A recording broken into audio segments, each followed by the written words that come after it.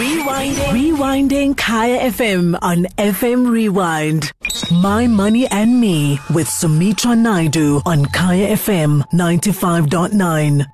Right, first up, we're talking about how to replenish that emergency fund. And obviously, if you don't have an emergency fund, you need to be thinking about having one because, we've just had so many rainy days in the last year. It's been really tough. If you had a bit of savings and you dipped into it, it's so understandable. But how do we actually replenish that? How do we keep that going in order to cover ourselves for more rainy days that may lie ahead? Remember, if you have any questions, I'm going to be talking to personal finance expert Eunice Sibiya in a short while. And if you have any questions for her, if you want to understand the emergency fund, and even if you have any comments or experiences that you want to share, give us a call. The number 086 00 959.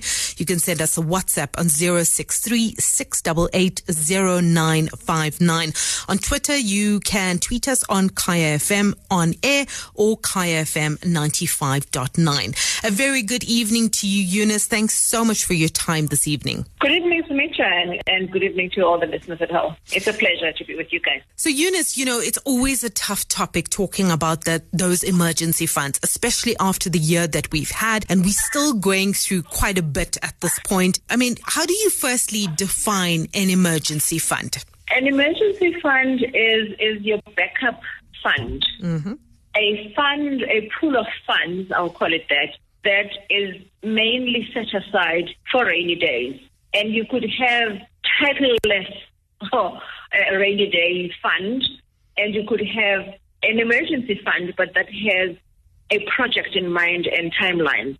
So we can all put this under emergency funds, but it is those savings or investments that you set aside and you continue contributing towards, so that should the kettle break at home, mm-hmm. you have a pocket of funds to run into or to tap into. Should an emergency of any nature, obviously unplanned or unwelcomed, happen, you do not find yourself stranded in trying then, calling around or maybe even creating debt to service or to take care of that emergency that would have happened. But I'm saying deliberately that we could also say in an emergency fund, you could start putting money away for some projects that are forthcoming.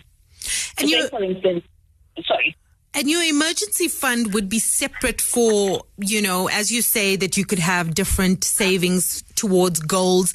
Your emergency fund needs to be separate from all your other savings, right? Your emergency fund needs to be separate from all your other savings.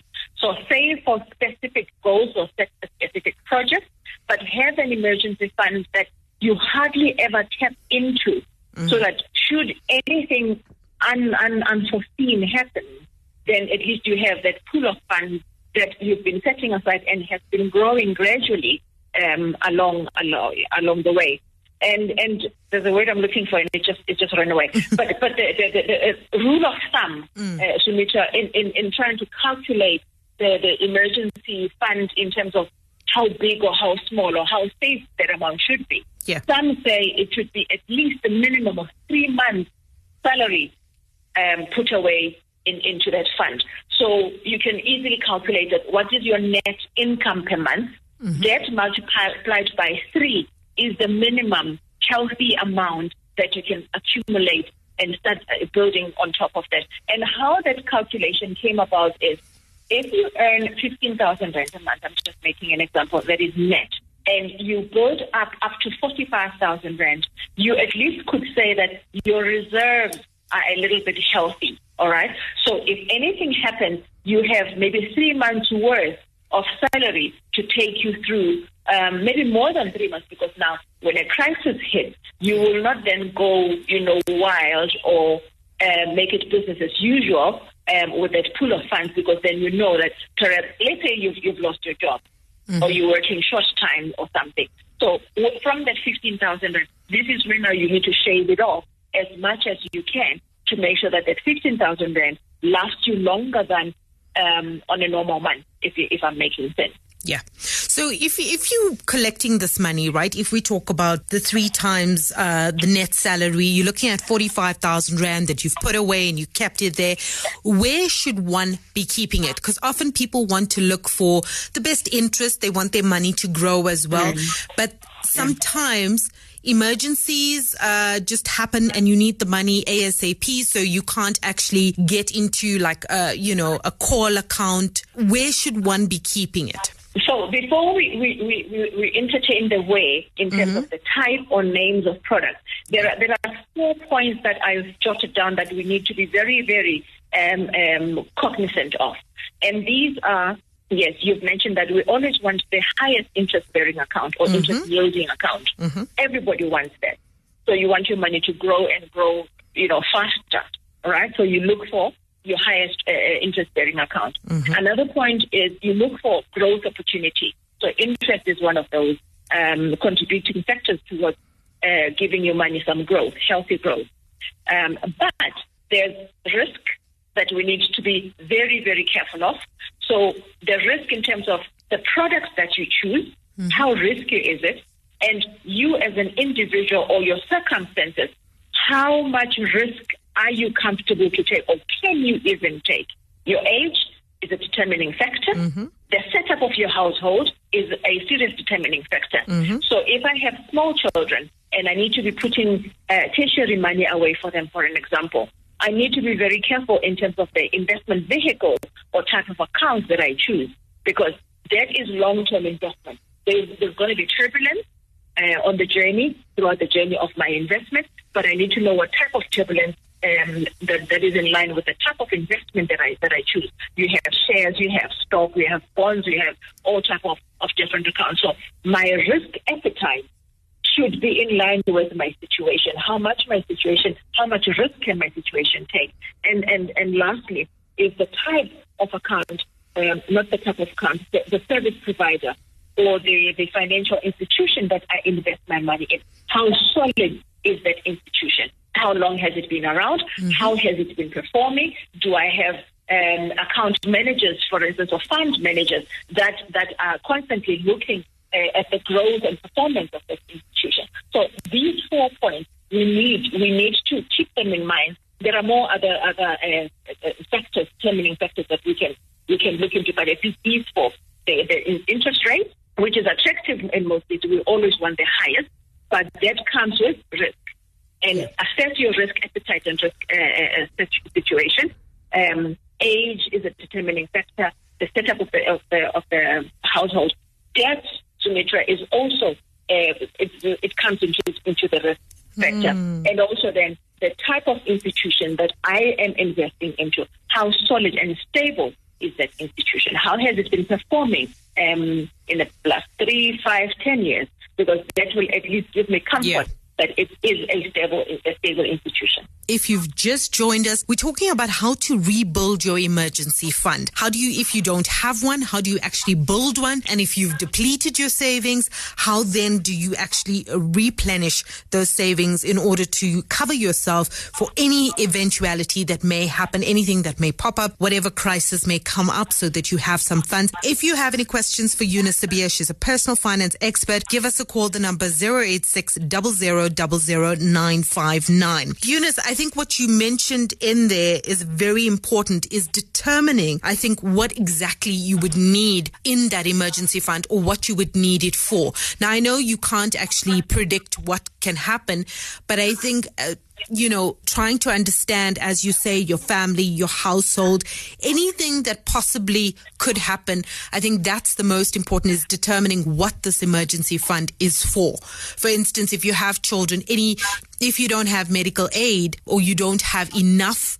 funds in your medical aid, if one of the children happen to get sick, that becomes an emergency. So that might be your priority. The next person might have something different. Very true. Very true. And another factor that we need to keep in mind, as you're reminding me, is the term. Okay? The term that you wish to put your money away for. And how liquid is it? So it's the term versus the liquidity.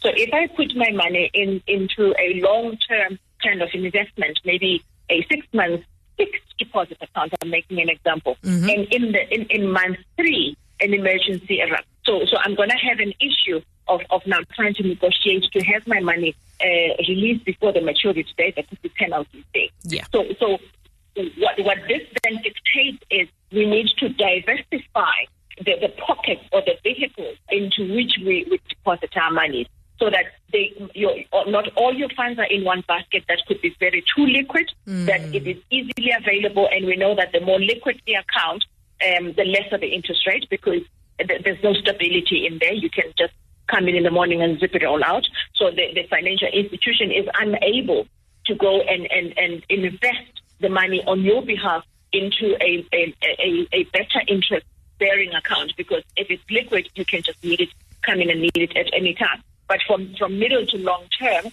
investments, then the institution is able to go and invest into bigger interest bearing accounts. But then if that is not in line with your situation, it might also become a challenge. So it is better to diversify. But another underlying factor, Sumitra, is before I seek for investment vehicles, I need to have sat down and look at myself, my financial situation, and my needs. So I split up the pool of funds. I split it up into short, medium, and long-term investments, which will be in line with my short, medium, and long-term financial plans or my goals. So these should go hand in hand. I cannot have a short-term need and I take the money and put it into a locked vehicle or long-term fixed deposit account or any type of investment. So the short, medium, and long-term financial plans and goals must be matched by short, medium, and long-term type of investment that will then, be in sync with my needs, my financial needs. Yeah, absolutely. Often consumers make this mistake that when we approach financial institutions, we mention or we demand certain products by name. Maybe I know Sumitra has a money market account, investment account at Bank X, and she's happy with it. So when I have money, I've raised enough money, I then go to my bank and also request a money market investment account. There's nothing wrong with that type of account. I'm just making an example. Only to realize later that actually maybe that type of account isn't best suited for me and my financial needs or my goals. So it's best to have a conversation with a consultant to say, this is my situation, these are my dreams, these are my timelines. This is the amount of money that I have. It could be bulk, not a bulk, it could be a lump sum, or it could be a lump sum with a future contribution. So explain that to the bank official or the investment official. They will then, together with you, obviously with your input, assess, ultimately come to the perfect product for you. But if you go in and say, I want product X, they will give you product X, because if you come and request it that way, to them it sounds like you already know what you're looking for. You've done your research, you've done your homework, you're happy, you want product X. And often I have found in my experience that later on to discover that actually that wasn't the case. Yeah. So rather have a conversation, put your situation on the table, your desires and everything, then you together with a financial expert, you then decide on the account that is most suitable for your needs and your desires. Eunice, the other question that comes up quite often when we're talking about savings is if you have debt that you still need to pay off, maybe a credit card or maybe some store cards, and it's holding, you still need to pay it off over a couple of years. Should you be saving separately or should you be paying off that debt? Is it okay to have that emergency fund, that savings separately, and then you slowly paying off that debt? The two are critical. And if we can, we need to entertain both at the same time, parallel to each other. The saving part of it for emergencies and my financial goals, together with or parallel to me trying to cut down and pay off my debt. The two should happen, if it's at all possible, they should happen parallel to each other. So saving should not be ignored completely because we are entertaining debt. And the other way around. Both can run concurrently, and in my view, I prefer that to happen. So if I have 300 rand set aside every month that is now my excess.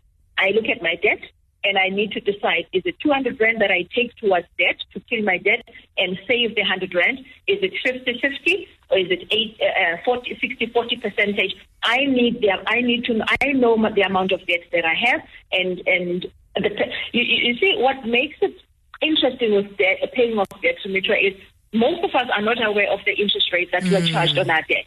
Therefore, we are unable to prioritize which debt is bigger. Often we think that debt with the highest balance is the biggest debt. You may find that it actually isn't the case, not for everybody. There are people who would have, say for instance, a credit card account that is revolving at a very high interest rate. Maybe your limit on your credit card is 20,000 Rand, but maybe you are charged 23% per annum on that credit card. It makes that debt very high. Yeah. Right. So that kind of information we need. That is why financial education is very critical, because it highlights the critical factors for you to take into account so that you are able to make an informed decision. Yeah. So paying off debt is critical, but saving and investing is equally critical. It's just as important because, you could be paying off that debt and you religiously paying it every month. But in the middle of that, if an emergency arises, you are paying off that debt and you can't actually access any money there because you're paying off that debt. You would need to dip into that savings. So Eunice, okay, go ahead. I wanted to say you might find yourself tapping into the debt because there's an emergency. So you've been paying off the debt without any saving on the side. So when an emergency arises, then you run back into the debt because you have no backup funds of your own. Which costs you more. I mean, if you're looking at 23% on borrowing money, that's really expensive. So it is actually better to have the savings on the side so you don't actually increase that debt because your interest on that is just growing. So you end up paying. You just end up paying for so much longer. So Eunice, we've all been through some really tough times. A lot of us, depleted those savings. What then? How do we actually go about replenishing that? How do we get ourselves back on track and get that emergency fund looking a little bit decent again? First step, and it's a critical question that you're asking, Sunita, because we need to recover. We need to backtrack ourselves and start again from the beginning. So firstly, 3-month bank statements. Get 3-month bank statements, sit down, have that meeting that we always talk about, that meeting with yourself where you're sober and you have tissues and water next to you so that you're very attentive in the meeting and hold the bull by its horns. I know that meeting isn't going to be pleasant, but it is a meeting that is a must, because in that meeting you're going to identify, pen and paper, highlighting all your expenses. That meeting allows you to identify your leakages. It allows you to identify wastages. It allows you to identify unnecessary expenses and. And the effort of that is trying to release money, trying to cut down on unnecessary expenses. So you label them, you title them, you highlight them in different color pens, because this is where you need to start highlighting where you can cut down on expenses. And we're doing this because we want to shave off where we can, as much as we can, so that we start now having money to save and put aside. It can be 50 Rand. Start off with that 50 Rand. Do not think that 50 Rand is little. Start off with the 50 Rand. It will increase. So that's number one. Number two, then we realign our budgeting, Sumitra, with the current situation. You may have lost your job, or your partner has lost their job, or you may have run into what kind of problems, and now maybe you have more debt, or whatever the situation is. We need now to refine our budgeting and make it to be aligned with the situation right now. But also being cognizant to the fact that, one, we can no longer afford or try and avoid to take new debt if we could help it. Yep. Instead, try and shave off and start saving, because if anything that we've learned from the COVID-19 and the lockdown is no emergency fund was enough for most people. Right. So most of them were depleted. So most of us would need to start from scratch. So this is what we need to do. And time is against us. However much that you've used unexpectedly, because it was supposed to last you for quite a longer period. Now you've depleted. So you've got to go and have someone, say, for instance, you're age 45, and you now have no saving in your name. It's a risk. It's a very high risk, because it's going to be very volatile. towards, creating new debt and starting up on opening new loans and stuff like that. So now we need to actually be more disciplined and tighten the belt even tighter. I don't know, we're going to look like moths or something. Well, you know what? We're going to have to do it. We're going to have to do that. But this is so important for us, giving us the tools. Eunice, do you have more points? Because I want to take a short break, and when we come back, I'm going to go through the rest of the points very quickly with you. We can take a break. Okay. Let's take a short break. When we come back, we talk to Eunice Sibiya a little bit more about how to replenish that emergency fund, and it is so critical at this point. Stay with us. My Money and Me with Sumitra Naidu on Kaya FM 95.9.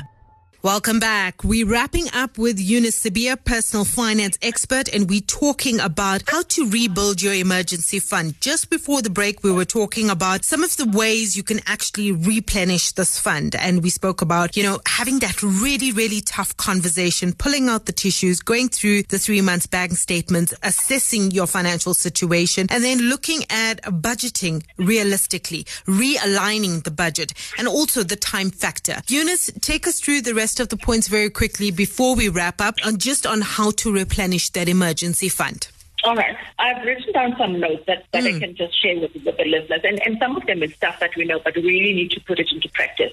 First of all, let's acknowledge the situation right now. Yep. We've been through a lockdown. It created havoc. Our lives are in turmoil. We need to acknowledge that. And then we'll booster and recollect. We cut down on the cost of living, cut down on our expenses, reshuffle things. There's this 50-30-20 principle in terms of split on my income, 50-30-20. And the 50% is for your needs, goes towards your needs, 30% towards your wants, and 20% towards saving and debt. I think it is time that now we call it 50-20-30. Because 30% now at least can go towards saving and investing to replenish, obviously, that we've lost out. Another critical point is now to start looking for opportunities to earn passive income, Sumitra. It is very critical. Whatever it is that we can do, you start selling, you are good at something, you can teach, you can volunteer, whatever it is that you are good at, or an opportunity that you can grab for yourself to be able to earn a passive income. It is about time that we start looking towards that. You can be rent, sell, to have an extra job or whatever. It is very imperative. Do not gamble for high returns on your investment. Do not invest your hard-earned money into a shady and very pyramid-y kind of looking type of vehicles. There's very high risk in there, and the losses are great. There are people that have stored money, believe you me, and we know this. But it is very tricky. Be patient. Be patient with yourself. But we need to cut down on unnecessary expenses. If there is any opportunity of a windfall that may come your way, it could be a bonus, it could be any, a gift or something. Let's now start thinking very wisely around those types of money. Yeah. Recalibrate other financial goals. We need to refine and fine-tune this. Passive income, as we said about, recycle stuff or sell stuff. We have a collection of things that are valuable, but we don't use them, and maybe they're not critical at this point in time. I think it's a total assessment of where you are and what you need to do. And then once you're in that, once you're thinking about that and you're looking at it, the ideas will come to you. Eunice, unfortunately, we've run out of time, but I think this 50-20-30 philosophy is something that we need to look at and we need to work with it. Unfortunately, we can't get through everything at this stage, but thank you so much for sharing this insight. I think you've given us so much to work with. We definitely have some homework to go and look at how we actually reassess ourselves in order to rebuild this emergency fund, or build one if we don't actually have one. Eunice, thank you so much for your time this evening. Go well, and we'll chat again soon. My Money and Me, every Tuesday from 8 to 9 p.m. on Kaya FM 95.9. Rewinding Kaya FM on FM Rewind. Visit kayafm.co.za for more.